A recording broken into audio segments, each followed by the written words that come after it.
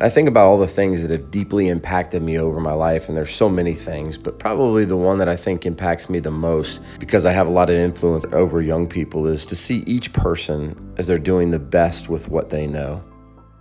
I've been an executive coach for over 25 years. I love seeing the spark in people's eyes when they realize they can find a solution on their own and that they can achieve what they really want. Then I invest in getting to know people, and when I get to know people, I realize that they're just doing the best with what they know.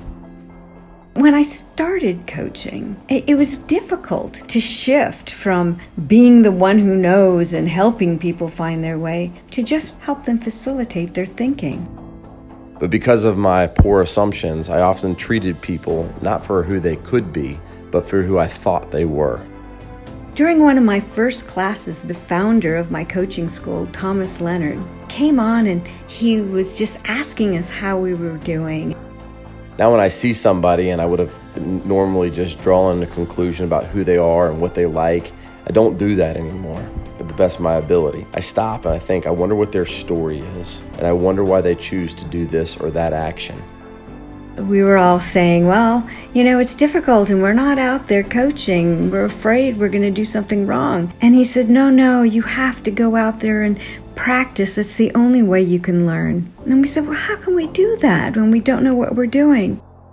I know as a young coach, I looked at young people and oftentimes put labels on them, judged them, thought they were like this or thought they were like that. And the more I got to know them, the more I realized there's just so much more to their story. And if I knew their story from the beginning, I probably would have treated them different and I would have acted different.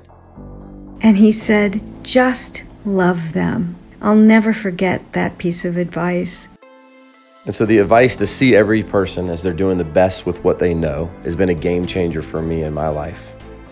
And not only in my coaching sessions, but every time I face a difficult conversation, I remember to just love them. Or can I at least appreciate the human in front of me who is doing the best with what he or she has, just trying to make it on this journey we call life.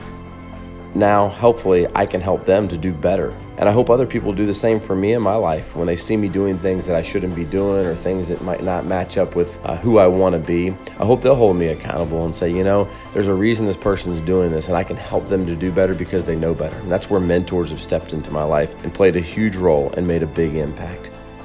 So I think if we all just stopped and looked at everybody with they're doing the best with what they know, and if we actually know better and there's something we could help them with, then we would approach them. We would get to know them and then we would help them. And everybody would be in a growth mindset, thinking about how we can help others rather than casting them away and putting them into a box or putting a label on them. That's the thought I'd like to be remembered for.